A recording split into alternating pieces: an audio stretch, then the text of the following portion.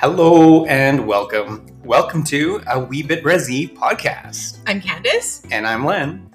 And here you're going to hear us talk about some probably inappropriate things. Yeah, we're just two cousins hanging out, talking about conversations inappropriate.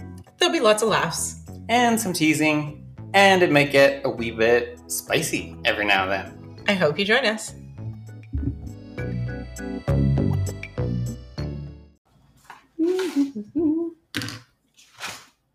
Okay.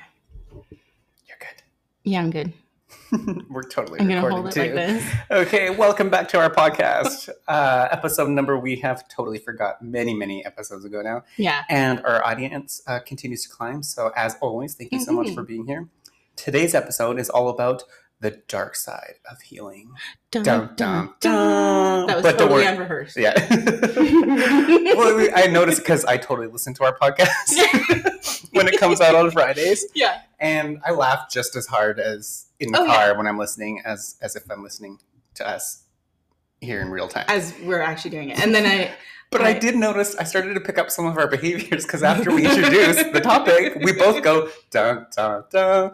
All the time? Did we do that? No, it's been like, I think it's like 2 times I've heard it. Oh, okay. I talk about it like it's every episode. Yeah. But anyway, but fear not, we'll also talk about the light side of healing. Mm-hmm. But this is such an important conversation to have. It is. But okay, before we get into that, let's do what we always do. It's our What's Up Cuzzy question. It's our What's Up Cuzzy question. And my question this week is, do you have an Indigenous guilty pleasure? Do I have an Indigenous? I feel like I have many Indigenous guilty pleasures. And I would say my guilty pleasure would be Bannock. Yeah. I mean, like right now I'm eating keto, which, as you've seen me eat a handful of chips. Before we record every podcast episode, we always start by snacks. And on the Friday nights we have wine, but it's Monday today. Yeah. But as a keto person, I typically don't eat a lot of carbs. Yeah. And so, but Bannock, it's like I have to. I must. And it has to be fried bread. Yeah. I don't really like the dry baked Bannock. I'm not a fan. What is the point? I know. I would just rather have a biscuit, right? I'd rather have a biscuit. So. Yeah. But I think it's missing the like fat aspect of it. Because a biscuit has butter worked into the dough and stuff, right? Yeah. My guilty pleasure? I don't know. My dark sense of humor.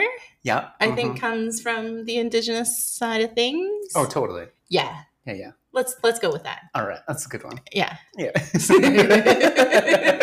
Okay. Okay. On with our show's topic. And my dark sense of humor actually, I think, plays into what we're talking about today as a coping mechanism. Oh, yeah. But I've heard about that with comedians, right? Like they say, there's like, I've heard this on other people's podcasts. Yeah. Is like some of the greatest comedians actually have come from some story of trauma. Right. And humor's Didn't we talk about this last week? Did we? Or the week before or something? See, I get mixed up with the conversations that I have in my head, the ones you and I have in the car, and the ones that we have over wine, and the ones we have on the episode. I think we talked about it when Vera and I were here. Didn't we? Oh, we did talk about that, didn't we? Okay. Yeah. Okay. Yeah. I definitely think sense of humor is an important aspect of life in general. Mm-hmm. But I think it becomes more essential with the more shit you've been through. Yes. Yeah. No. And so, I don't know. I guess we can start out with like a bit of the beginnings of our healing journeys. Yeah.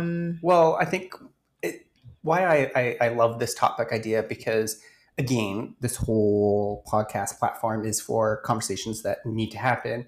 And as Indigenous peoples, we are all on our own healing journey. Mm-hmm. So I think that's great if we start talking about how you found your way to your pathway for healing, right?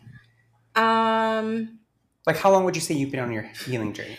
Honestly, I really think it's been my whole life. Yeah. But I really think Creator kicked me in the ass like a few years ago. Because some really horrible crap has happened in the last few years. But I really remember I think as like a maybe a coping mechanism, or I'm like thinking of the wrong phrase for it, of trauma response. Mm-hmm. So I remember seeing certain family members around me, in particular, of them struggling with their addictions or mental health or whatever it might be, their own trauma, and the way that they were going about it. I knew I didn't want to follow down that path. Also, proud graduate of the DARE program. Good old DARE program. Right? Yeah. I miss my t-shirt.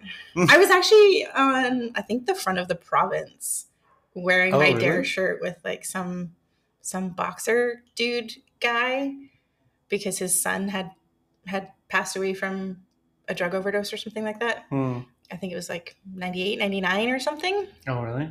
I think I can still find it. Yeah. I think I Googled it for a few months ago. Anyways, yeah, I think my trauma response was, oh my God, I don't want to be like that.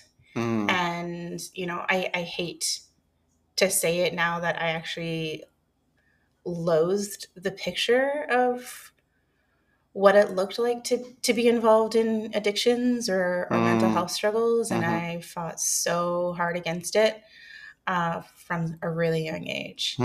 And I'm by no means blaming them or faulting them for how their life has ended up, of course. But it was like, as you have role models, whether like you can have positive role models, but you can also have negative ones too. Oh, totally. Yeah. And I think most of my observations of those people in my life was, okay, that's more of a what not to do type of situation. And then I think over time that turned into, in a sense, my own healing of trying to break some of the generational curses that have come because of addictions and mental health struggles. It's like behaviors, right? Behaviors you're seeing in the family and the community. That coping like, mechanisms and all that stuff, right? Yeah, that's coping mechanisms that are just unhealthy or not constructive. Yeah. And I'm not saying that the way I went about it was healthy either, you know, because trying to do the polar opposite of that and kind of doing it out of spite probably wasn't the best, healthiest choice, but I was a kid. What did I know? Yeah. But then I guess more recently really being kicked in the ass by Creator because of my dad's passing. And, you know, he passed really, really suddenly. And it's still quite painful, even though we're like, 6 years into it now, which sounds insane. I really can't believe that. But I was at like the darkest point of my life and had asked to be hospitalized a few times through the, I guess, the first year after his passing. Like it was really dark, really bad. And I kind of had no choice but to start healing because that would have meant that I was going to lose the next most important thing in my life. And that was Vera. You know, that was my partner, the person who has loved me completely unconditionally from day one and has only wanted the best for me and only wanted to ever have me grow as a person. Yeah. So you were in the like the pit of despair. Oh, absolutely. And there was no other choice. That's what you mean when you say the Creator kicked you in the butt. Yeah. And it's like you had to start healing. There was nothing else left. Right? Exactly. Yeah. Because it was literally, okay, if you don't heal, you're dying. Yeah. And who knows how that process was going to go. Yeah. Thankfully it didn't. But it's like heal or die. Yeah. Yeah. And it just makes so much sense too, because like, gosh, like your dad was so young. You were so young, right? Yeah. 31, right? 31? 30. 30. Yeah. Right. And that's a trauma. Yeah. Unlike any other, right? Yeah. Yeah. It's really nothing that you could ever prepare for. No. And I mean, in terms of like my dad and how he wanted to pass, I mean, I would say that was it. You know, I think he would have been an awful cancer patient, you know, had he had like a long drawn out illness, that would have just been torture for him. So him going the way he did, I think was perfect for who he was as a person, but that left so much pain. And, you know, I can only speak for myself. I really am not going to say anything for my family members. But I was destroyed. And there's no way that anyone could have taken on the healing for me or forced me into healing. You can only do that for yourself. Oh, totally. And I could only do that for myself. You know, having someone who might love and care for you as much as possible in the world, they still can't take your pain or your grief journey or healing and do that for you.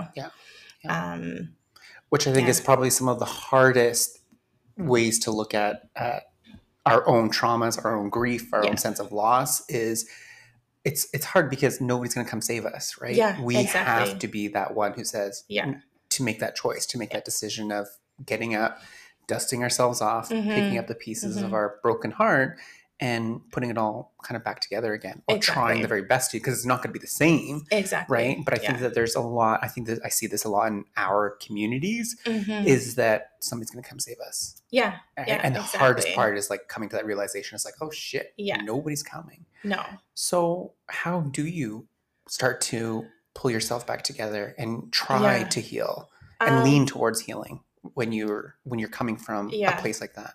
I think I really just started to hate how I was feeling. I was getting really sick and tired of feeling like sick and tired, but like absolute shit. You know, I felt like the scuzz at the bottom of the barrel that's been sitting there for decades, and I was tired of feeling that way. You know, there was definitely a few I wouldn't say arguments or ultimatums, but between Veer and I, it's like, you've got to do something. And I think a big part of our culture today is we don't talk about things. Oh, yes. I talk about that all the time. I call it hush culture. Absolutely. That we got from colonization. Yeah, exactly. So I hated talking. And I tried a few counselors through like our employee family assistance, and it didn't help that, you know, one of the first ones was, so are you grieving like a white person or are you grieving like an Aboriginal person? Oh my God. I was like, what? Yeah. And, you know, needless to say, I didn't continue on with that person, but, you know, feeling so uncomfortable that my only choice was to talk to someone. I just couldn't sit in it anymore. Something that really changed my mind on counseling was I did an introductory phone call with a counselor. And I said, I really don't like talking. And she said, yeah, me too. I was like, what? But you're a counselor. But you're a counselor, yeah. And ended up working with her for a couple of years, I think, maybe even more. And, you know, she was really good for like the beginning steps of healing. To get you going. Yeah. And then through other circumstances have ended up with a fantastic psychologist. Nice. And he blew my mind when I first met him because he instantly understood what it meant to be of a different culture in the society and the living in the two worlds. He really got that. Yeah. And that won me over with working with him. And I don't really have any advice to how to get yourself to feel comfortable talking. For me, it was the negative side of it of like, I just feel like shit and I don't like this anymore. Yeah. I feel like for myself, I think I've been on my healing journey a little bit longer. Mm-hmm. I feel like for me, it started around, well, I think being a parent, right? Yes. Being a parent, I think I honestly say that my child has saved my life. Yeah. Because besides being a young parent too, I think I was forced, I was thrown into healing, right? That was your kick in the ass. It was exactly the kick in the ass that I needed, because at the same time, I was 19 when we were expecting a wee babe, and the entire time of when it dawns on you that you're going to become a parent, just like you, right? When you're young and you're growing up on the res in the community, you're seeing a bunch of examples of who you don't want to be. Yeah. And you're seeing lots of, examples of who you want to be. And I remember when it first dawned on me that I was going to be a parent, I was going to be a dad, I was like, oh, there's some dads I definitely want to be like, and some dads I definitely don't want to be like. Yeah. And so, then it comes down to that decision of like, you have to. Yeah. So my child's 16 years old now, but I think I've been really doing a deeper dive into my own healing for the last maybe 13, 14 years, where it's been like deeper and then deeper and then deeper. Yeah. And in those places where you are healing, it doesn't feel good. No. It's exposure. Oh, yeah. It's openness. Yeah. It's vulnerability. Yeah. You feel raw. Yeah. And nothing sometimes feels it's comfortable. like, no, nothing at all. No. Yeah. I think the age that we're at now, I've come to appreciate knowing that I'm all the wiser for it, knowing that what's going to come at the end of it is something great. Yeah. But in the moment, you're just like, you want it to be over. You can't get it through it quick enough, right? Yeah, exactly. Yeah. You can't. Just like, where's the fast forward button? Or can you just knock me out? Can you knock me out during this healing process? Or there's that TikTok sound is like, can we skip to the good part? Yeah, exactly. Totally.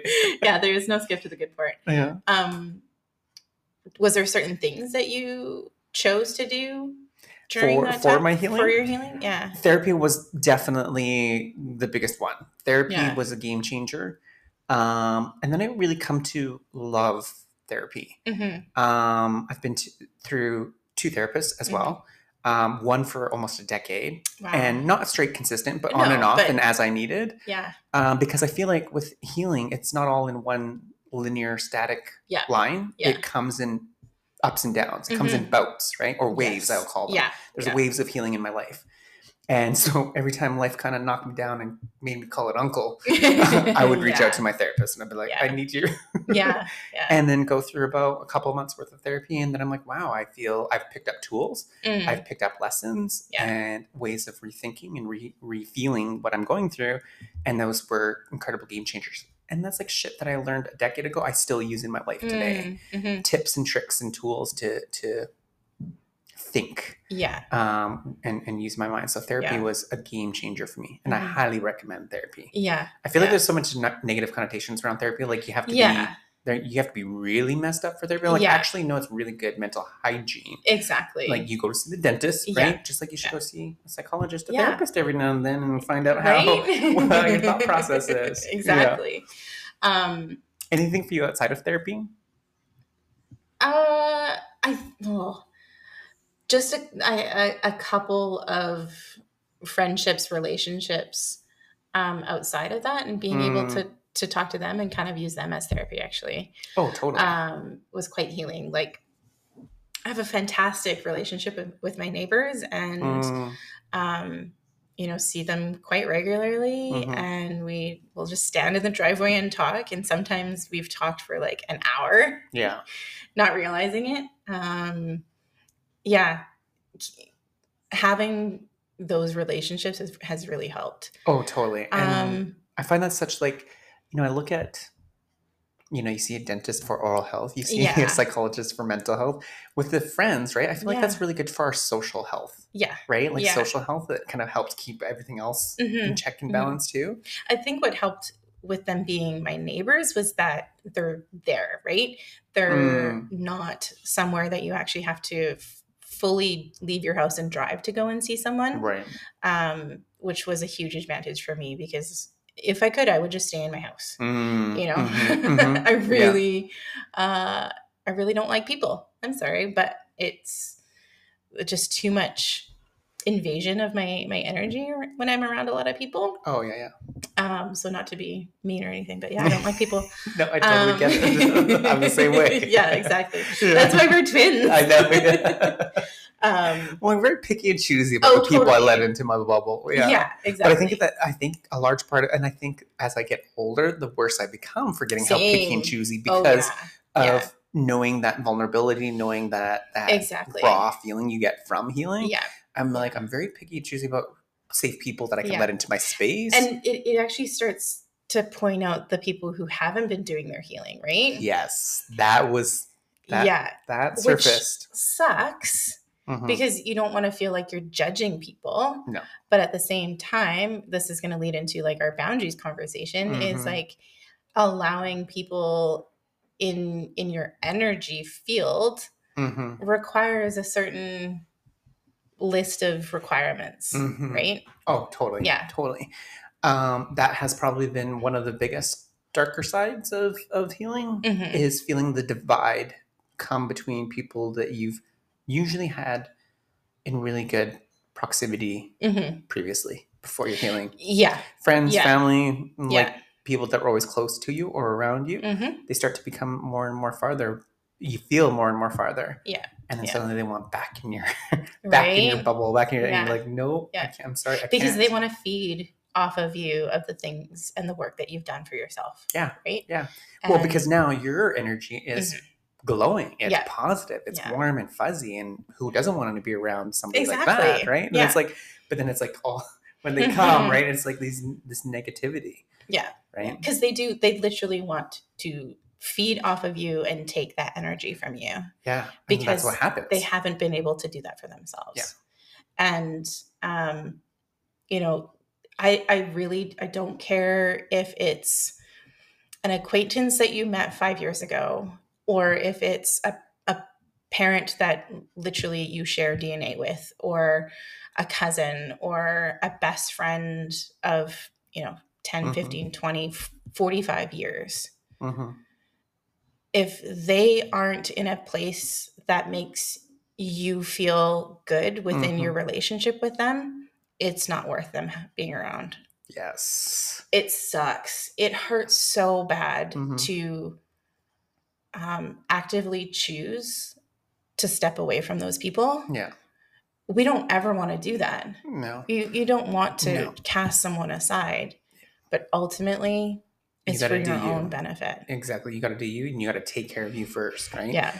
And I feel like we don't say that enough in our families. We don't train that enough in our kids and our teenagers and I wish people would stop saying, oh, but that's your relative. Yes. Oh, but that's your cousin. Oh, but that's your auntie. I'm like, sorry, energy is energy, right? Exactly. And if we're teaching our kids, oh, well, put your emotions aside, put your own needs aside, right? Well, then we're just going to have, that's perpetuating the harm, right? Exactly. So, and, that all comes down to your own healing journey and knowing what is right for you. Yeah. And whether it's completely cutting off that person in your life that doesn't make you feel good, or if it's limiting your interaction with them. Yeah. Or increasing the time you spend with healthier people. Like you and I have been spending so much more time together, and I think it shows in both of us of how much better we're both feeling. Yes. And that's us cultivating that relationship and helping each other heal. Yeah, totally agree.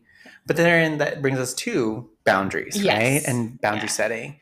What lessons have you learned about boundary setting? I'm still really learning that. Well, it's hard, right? Yeah. But why is it hard? For myself, what I was raised with 0 boundaries. And when certain friendships or people in my life started enforcing their own boundaries, I was hurt by it. And now I'm at the point of, okay, I understand why they said you need to leave my house by 9, or why they said why they canceled on me or something like that. Right. I understand. Unfortunately, this has all come with time and age, but it really experience. Yeah.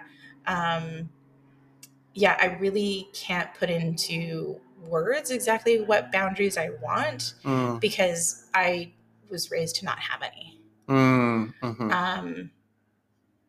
So it doesn't matter how crappy someone treats you. Yeah. You should still show up for them. Yeah. Yeah. But again, I think I bring that back to, our community and another impact of colonialism and trauma, right, is lack of boundaries and the lack of knowing how to implement boundaries. Because now that I'm thinking about it, I'm like, there wasn't a lot of boundaries growing up when I was a kid either, right? And it's a lot of people just are kind of flailing, right? Getting away with stuff, but also just doing what they want, right? And people that are more dominating can really infringe upon that. Exactly. Do I have any lessons about boundary setting? For me, my biggest thing, I think for me, time and navigating time has been a really important one. But I think being really busy by owning a company has been really helpful in that regard. Yeah. But I think being a parent, a skill that I've applied or transferred is having negotiables and non-negotiables with some people. Yeah. And I find that true to be in all relationships. There are your negotiables and then there's your non-negotiables. Yeah. And then being transparent with those. Yeah. Like one of mine is 4 hugs a day. That's the minimum. Yes. If you remember that song. That's the minimum. Yeah. But again, humor aside, do you have some examples of those negotiables and non-negotiables? Yeah. So for people, let's say, this is just a big thing in my life is calling me. I'm like, don't call me. I will not answer. Right. And so again, when people are wanting your time or your attention, everybody who knows me, don't call me. Yeah. Right.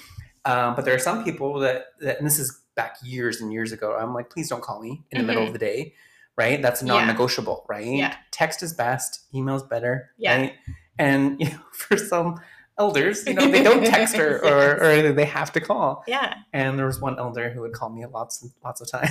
And I'm like, no, one call a day is good, right? Aww. I'm not gonna miss it, right? Yeah. Exactly. And I'll get back to you. Yeah. I think that was when I was working for the Nation. And so it's, again, super busy, right? But for me, that's non-negotiable. Exactly. Which it's cute and endearing. But totally. At the same time, it's like, you've got a job to actually do. And And again, boundaries aren't bad things, right? It's really just communication the way I look at it. Yeah. Another example would be, I had it and then I lost it. What was it? A negotiable or a non-negotiable? Yeah, a non-negotiable. I'm trying to think of all my non-negotiables. Really negative language and word use around me. Like that's non-negotiable because there's some people that can be really every word is a not just profanity, but just demeaning, hurtful, whether it's racist language or sexist language, I really can't stand for it. That's for me, that's non-negotiable. Or where the conversation always centers around something negative. Yes. Yeah. It might not be cussing or swearing, but it's all kind of the crappy things that are going on in our life or the crappy stuff that's going on in the world or the hyper focusing on the negative of so-and-so didn't wave to me, well, they're mad at me, all that stuff. Yeah, totally. Exactly. And I found that at a certain point, a pivotal point in my healing journey, things were really, really positive and really, really, things were more healthier, things were more constructive. And then it was through that pivot that I noticed. Yeah. It was through that pivot that I started noticing how other conversations I was having with community members or loved ones or relatives that were more negative in orientation, because I think it was just me and my own positive framework that I was like, oh, this is different now. Yeah. But we've been talking since I've been a kid, but now I'm noticing the behavior is different. Yeah, exactly. And the behavior is really not different. It's the exact same, but my way of looking at it and interacting with it that was draining of time and energy changed. Yeah. And actually recognizing how that interaction makes you feel. Is that too loud? Do you want me to close the other door? I think it's gone now. Okay. There was an emergency. I'm not. That's I think the biggest thing I've noticed for myself. Oh. Yeah, go ahead. We can finish that thought and then we're going to get cut off. Is noticing how I'm feeling post an interaction with someone. Yes. Yeah. That one's huge, right? How do you feel? Exactly. What are you thinking about? Yeah. Right? Yeah. After an interaction with somebody. Yeah. Okay. So there's a TikTok video that really resonated with me recently. And her username is Choose Love with Melissa. And basically she's going, the point in this certain particular video was that like you get to a point in your own healing journey where you choose to stop convincing others around you of what they should be doing. I think in a bigger sense, it's just letting go of your expectations of those people, watching their choices and saying, okay, not my circus, not my monkeys. And if it's something that is they are choosing to continue with, they're choosing to keep on. I think we talked about this of like putting on the wet, heavy clothes, right? If that is going to be their choice, then that has to be their choice. Yeah. And they might not ever understand that for you as a person, separate from who they are, can choose their own thing too. And I think that's partly why I struggled growing up, is that I was actively choosing to not do drugs and alcohol and start a negative path for myself. And I think that made some people really angry because I wasn't going to be like them, right? So this is kind of like that dark side of healing as well. Is like, okay, I'm actively choosing healing for myself. You know, I am in therapy on a regular basis with a highly qualified person and someone that gets me. And I'm doing proactive things in my life, the podcast being the biggest one, and actively choosing things for myself. Yeah. And realizing that other people don't have the capacity to do that, and going, okay, I need to step away because this is not healthy for me. It hurts like hell to basically let go of, you know, the rope or the tether to that person. It sucks literally letting go of their hand and being able to see them fall off the cliff because you were going to fall off with them too if you didn't let go. And it really, all I can say is it just sucks. It hurts so much to be forced to let go of somebody in your life. But ultimately it's what's best for you. But that analogy, like I really felt that the analogy you just used with like letting go of the rope that's attached to another person out of a fear that they're going to fall. Yeah. And like, that's like literally, that's such a good way to to put it in my mind, into my gut. Like I felt that because we feel that with so many, and it's like, okay, yeah, but come on, we're human, right? And those are people we love and care about. So I get that, right? Like how hard that feels. But I also know, just like you, how it feels when you can let go because it's not good for you. Yeah. It liberates you. It frees you. Yeah. And actually you can't heal when you're holding on like that. Exactly. Yeah. Exactly. It prevents healing. It really looks does. like something like love or attachment, or we may call it something like that, but ultimately that's ego. Yeah. Right? Yeah. And loving them is letting go. Yes. Wow. I don't know if I'm actually at the point of accepting that phrase, but. Well, I think it's also practice, not perfection, right? Because we're going to, that's like the hardest part is working with our emotions, is like, you think you got it, and then it's like, what are these stirrings that are coming up for me right now? Yeah, like the mood swings of my emotions in going through situations like this, because it's not just with one person or two people, it's been with multiple people. And I know that this pattern of letting go of people isn't the end. You know, it doesn't end after a couple of people. No, it's going to keep going. Yeah. And I know that my emotions and how I deal with it are going to whiplash because it's like, oh, it hurts to let them go. It hurts so much that they're not here. And then I love them so much. I just want to be around them. but they hurt me, but I love them, but it hurts, but I don't feel good around it, but I love them. Yeah. And my therapist asked, he said, you know, what do you gain from welcoming these people back in your life? And good question.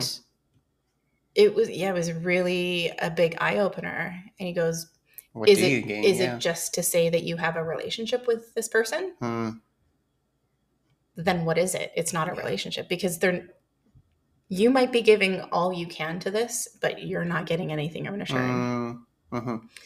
That was a huge eye-opening question that he gave to me. Yeah. I think that's one of the biggest lessons in healing, right? And it's such a simple question, but then it's just like it just makes you think. What are you getting out of? Yeah. You know, really thinking about who do you surround yourself with, right? And what are you getting out of them? Exactly. Because if it's not healthy, if it's not connecting, if it's not love and filling of your cup, why? Why are you there? Why are you doing it, right? Exactly. Yet we do it all the time, right? Yeah. And just like her TikTok name is Choose Love. Choose Love. Yeah. Right? Yeah. I love the quote by, I think it's Maya Angelou. Maya Angelou says, real love doesn't hurt, right? Love doesn't hurt you. Yeah. So if you think that you're surrounding yourself by people that love you, but they're just beating you up and pulling you down and making you feel crappy about yourself, that's not love. Because love doesn't hurt. Exactly. Right? Yeah. And those things can be physical things. That could be someone literally hitting you. Yeah. Oh, totally. But it could also be emotional. The sly spiritual comment of, oh, that shirt isn't the right color for you. Yeah. It is so subtle. But if you have someone saying, oh, those shoes don't go with your outfit. If you have those comments throughout your life, you are going to feel like shit about yourself. And you might not even really see or recognize those comments, but those are abusive. As they add up, that is an emotional abuse. I hate to label it as that because I've been through so much of those comments in my life from various people, and it's like, oh, can I really say that so-and-so is abusive because they said XYZ to me? It sucks to label it as that, but the more that those small things add up, the more it warrants the label of abuse. Because it's damaging you, it's traumatizing you, and that is not okay. Not okay at all. No. So, it could be incredibly subtle to very overt. Yes, exactly. Yeah. And something that you and I had mentioned, a few months ago was we might, I don't know, dedicate an episode to this. I don't think we're quite ready, but like that narcissism as an effect of colonization. And, some of these traits or tendencies in how people choose to interact with us can be labeled as narcissism. Oh yeah, totally. And that's coming. Everything that we talk about, I agree. We need an episode on it because it's tied into, so many things we've already talked about. Trauma, mental health and wellness, colonialism, lateral violence. I mean, it's tied into all of that. But yeah, exactly. Yeah. And, it's not diagnosing someone with like a narcissistic personality disorder, but everybody is capable of narcissism. Yeah. Everybody. Yeah. We're talking about behavior. Yeah. Yeah. There's, it doesn't matter who you are. Yeah. Kids are narcissistic. Yeah. Kids are innately narcissistic as they're growing up, right? Like if a 3-4-year-old child is capable of it, then everybody is. Yeah. Totally. Yeah. Whether your intention is pure or not. Yeah. Yeah. No, absolutely. Yeah. Man, healing is hard, but it's so worth it. Yeah. Do you find that your body changes when you go through your healing stages or when you're in a healing zone? Like my sleep pattern changes. I feel like my body patterns change. My eating changes. Yeah. Sometimes I lose weight. Sometimes I gain weight. Yeah. And then my tolerance level for like going out in public and being around people really changes too. My social battery is like super, super low. Yeah. I'm like, I feel like I can't go out on the weekends. I feel like it impacts my work where I don't want to go to work. I don't want to because I'm just like, I'm in that, when you're healing, right? Healing is like, okay, the metaphor of like, okay, you scrape open your arm, right? And you have an open wound. That's how it feels. You're so open, right? Exactly. You've got all of this. Everything is so raw. Yeah. Right? And everything hurts. Yeah. I'm all sensitive and emotional. Yeah. Have you found yourself sleeping more during certain I will periods sleep of healing? more. Yeah. I will sleep in. Yeah. And I will take naps. Yeah. And sometimes I'll dream. And I always know I'm going through a healing phase when I'm dreaming. I don't remember dreams like for the life of me. And then I'll know I am when I start remembering my dreams. Right. And sometimes they're like indigenous spiritual dreams too. Oh, totally. And I'm like, oh, I think I'm being communicated to, right? Yeah. I think my spirit's talking to me, or ancestors are talking to me. I'm just being cared for, right? Yeah. And so when I start dreaming, I'm like, okay, slow it down and really take care of yourself. Yeah. And pick up on those key points of what's being shown to you. Yeah. I think because I operate at such a high caliber, like I'm busy all the time and I'm always, I'm not, doing work, I'm working out and always doing something, that I know when I have to slow things down. Yeah. Because I will be forced to slow things down. Yeah, exactly. And that's where I know I'm like, oh, I'm in that zone. Yeah. Healing. Yeah. And I think it says a lot of kind of being forced into that rest period. Yeah. Because I know I have literally spent weeks in bed. I've physically been removed from the bed and put into a bathtub. I've had food put in my mouth. And this complete physical depression that you go through during a healing phase is absolutely normal. Yeah. Totally. Your body has been through so much, and when I say body, like that's spirit, that's your mind, your physical body, right? Yeah. And, when so much of that has been on high alert for so long, of course, your physical body is going to show those symptoms of unrelenting need for rest, an unrelenting need to dissociate, an unrelenting need of feeling dark and down and in actual pain. And that is completely normal. Yeah. I know that might sound like it is the ugly depression of where you're not healing, but it is. I think it's absolutely part of healing. One of the things that hurts too, as if it wasn't enough to feel all of your own hurt and pain, when you're partnered and when you have close people in your lives and they start to see that, I'm like, oh man, I don't want you to see this. I don't know. Like, I'm going through something right now. Like, just, I need some distance. Right. And that hurts. That doesn't feel good. Right. Oh, totally. When you have intimate relationships. Right. Because like I have my child and I have my partner. Right. And then I have, really, really close relatives and friendships. And so when people are like, well, what's going on? I'm like, I'm just, I gotta take care of this. Right. I'm just going through this. Right. But before, that's what I say now. Like I, again, with my own boundaries, I'm like, I'm working on this. Right. And it's just, I need a little bit more time. I need a little bit more space. I can say those things now. Before I couldn't. Exactly. I would just shut up about it. Right. And that's worrisome. Right. But that would hurt me because like, when you're in a zone of hurt, you're hurting other people when they're looking at you, when they're caring for you, when they're just asking if you're okay, when they're just bringing you some food or something, right? Or just giving you a hug, right? That it hurts, right? It's really, but sometimes we create double pain when, right? Because you're owning it, but you just have to like, let it go. The way I think I've learned to process that is understanding that it's okay, right? What you're going through is like staying in bed for a couple of days, like doing whatever you need to do to take care of you and recharge your battery. That's like your winter season. That's just your natural, your algorithm for your body, right? Exactly. Your mental, spiritual, emotional self just needs to go through a little bit of a dormant phase where to recuperate and everything. And then I've learned not to hate those times anymore. I don't hate them anymore. I'm just like, no, I just take it for what it is. And what you said, it's rest. I'm resting because I got some work ahead of me. I got some stuff coming up ahead of me. And then when I have those times, when the spring and the summer rolls around, I'm like, oh man, I'm good. I'm vibing and things are good again. Exactly. Yeah. Totally agree. That winter season is like the perfect way to describe that. Yeah.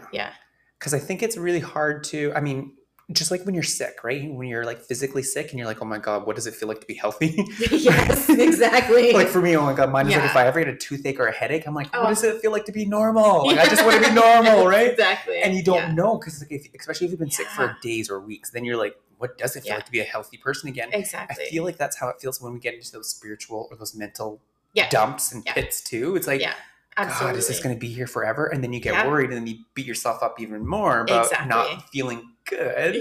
I think sometimes we can be our own hindrance on like, just staying here. I'm staying in this pit because there's nothing else. Exactly. And I'm like, no, it's a winter. I know that some winters are longer than others. Yeah. But a sunny day is around the corner. Yeah. And I think part of my gained skills from counseling is like the language to actually say that. Mm-hmm. And it was my first counselor who said, I think you're dissociating. And that hit me like a ton of bricks. So when I kind of feel this need to dissociate and isolate, I have words now to say to Vera, I need to decompress. I do get to points where I can't talk, where speaking is it feels like you are running a marathon to just say a single sentence or a single word. Oh my God, yeah.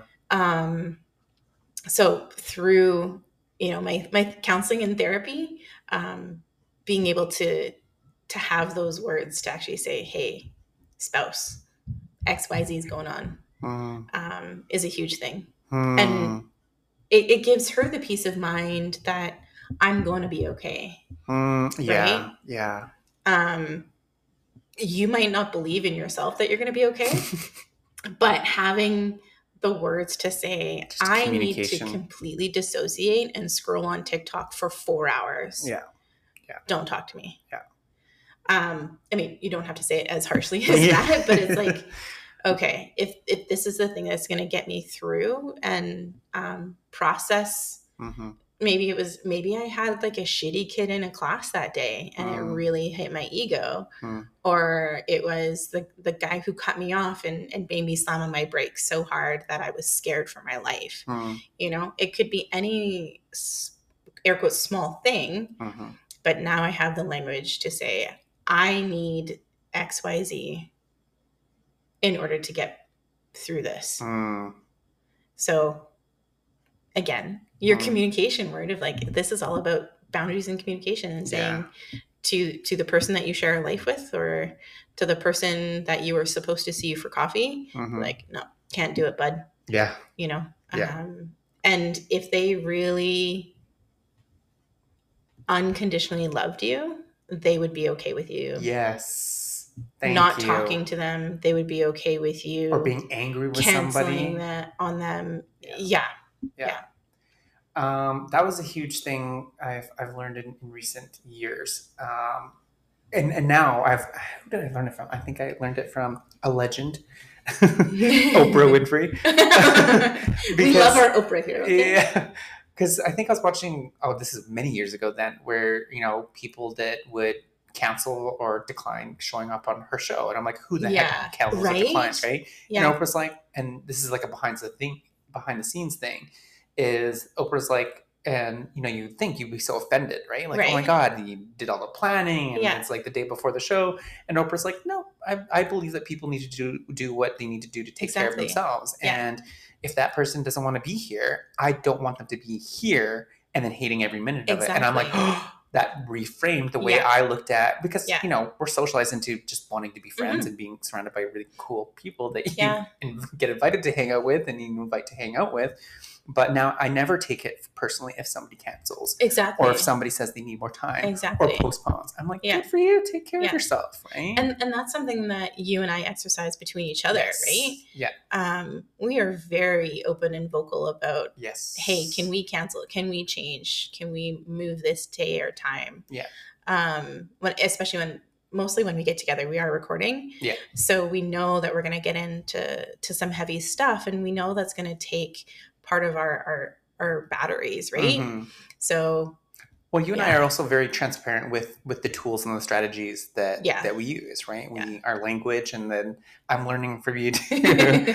Because like one day, I think it was before we recorded an episode, and I was like, oh, hey, how are you? Right? And you're like, I'm weird. Yeah. And I was like, oh, and I was like, yeah. Why weird, right? And then it was like all over the place, right? Mm-hmm. And then talk about, I was like, but I really like that word. Yes. And now when people ask me how I am, I will say, if I'm in that space, it gave me more language to talk about how I'm really feeling. Yeah. Because I respect people too much that I hang out with, right? I respect them too much to pinch them off from the truth or be a gatekeeper. I'm like, you ask me, I'm going to let you know how I'm feeling, right? Exactly. And that's the other thing that I think you and I have in common is we really struggle at lying.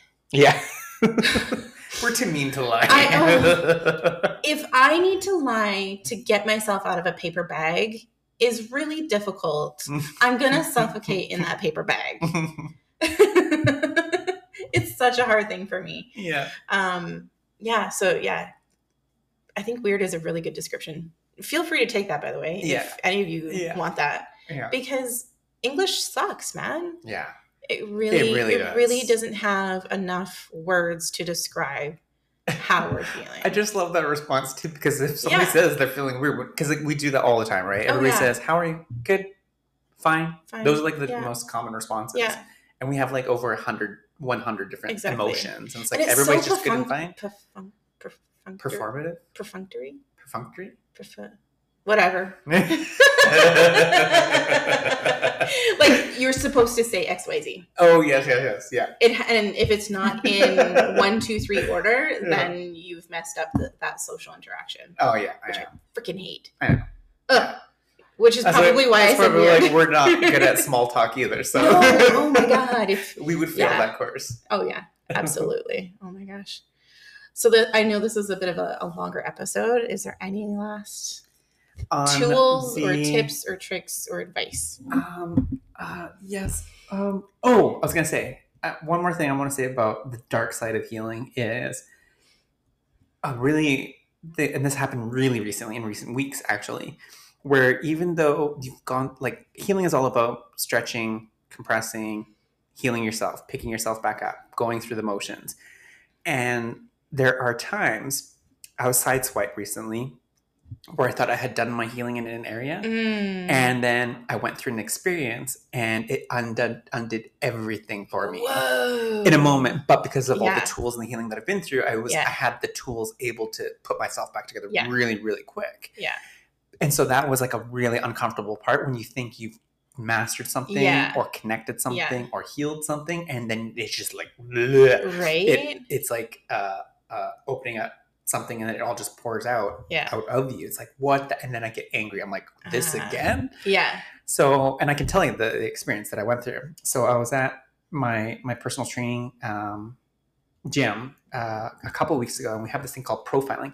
And profiling is just where they do this fitness assessment on you, and you have to do this outrageous acts of like how long you could plank for, how many push-ups you could do, how heavy you can bench press.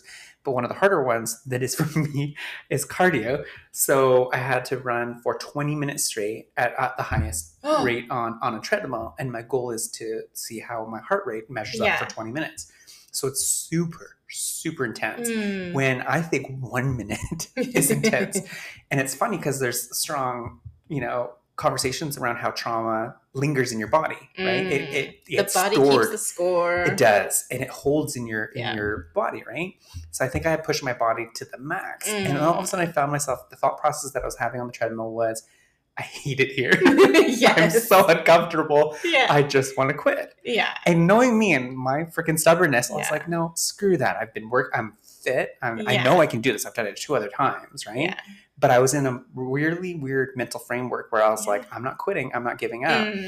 And then for some reason, and didn't have my distraction, like my phone and all my devices and everything. So I was just with my freaking thoughts, 20 minutes running on like high speed. Which 20 minutes with an ADHD brain on a treadmill is like... without any distraction. Literally a billion thoughts in 20 minutes. It was a billion thoughts, and they started to go back in time, right? Because I started with don't give up, don't give up. Yeah. Then I started to think about recent times where I thought about giving up because I was trying to find the courage and the evidence that I'm not a quitter. Right. And then I was finding more evidence of where I really, really wanted to quit. And it put me into like the zone of like all the things I really, really wanted to quit on, like quitting on my master's degree, quitting on building a business. Right. Yeah. And then it took me even farther back where I was a kid, right? And then like it threw me so far back in the past where it was like all these things where I had a quitter mentality, low self-esteem, or remember when people told me I wasn't good enough, and it all came up on the treadmill. And so I'm sweating like crazy, but I think there's a couple tears in there too. Yeah. And the coach is like, are you okay? I'm like, yeah, I just really pissed off with this whole thing. I got the feels.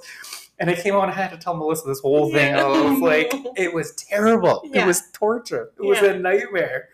And I think because the hardest part was I had to go that far back. I went that far back and I wasn't ready for it. Yeah. I didn't want to. Yeah. And then I had to kind of like heal and remind myself going through all of those hoops again. Yeah. Right. So anyway, that's my...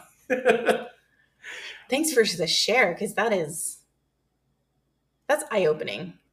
That's an eye-opening experience. It'll come back. But I was really astonished at how I could ravel it back up, stitch it back together, and love and kiss myself goodnight. Because it was before I was like, I'm not taking this to the dream world with me, because that'll be terrible for everybody. And just one last thing that I would like to say before we fully finish is I think what we might want to do is find like a counselor or a therapist who might want to be willing to come and talk with us. Yeah, that'd be amazing. Because, that's a great idea. I'm pretty sure you're going to say that you think this way too, but I need tell me step 1, 2, 3, 4. Yeah. What are the actual tools? Mm-hmm. Because I feel like we talk so much about like, oh, I've gained this knowledge or this information or these tools, but no one actually tells me what those tools are, and I need to know. Yes, yeah. No, we need a whole episode on just that. Yeah. Sharing tools. Yes. Yeah. Love it. Oh my goodness. Thanks for hanging out with us on our so far like 57-minute episode. That's a long one for us. This is a long one. We usually keep it to 45 minutes. Yeah. So thanks for being here. We'll see you at the next episode. Ciao.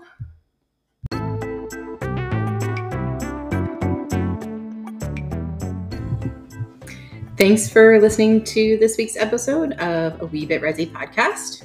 Feel free to answer our weekly "What's Up, Cousin?" question in the comment section, question section of this episode. You can also send us an email at aweebitresi@shaw.ca. And if you want to stay in touch with us, give us a like on Facebook. We're on Facebook and other social media platforms soon to come.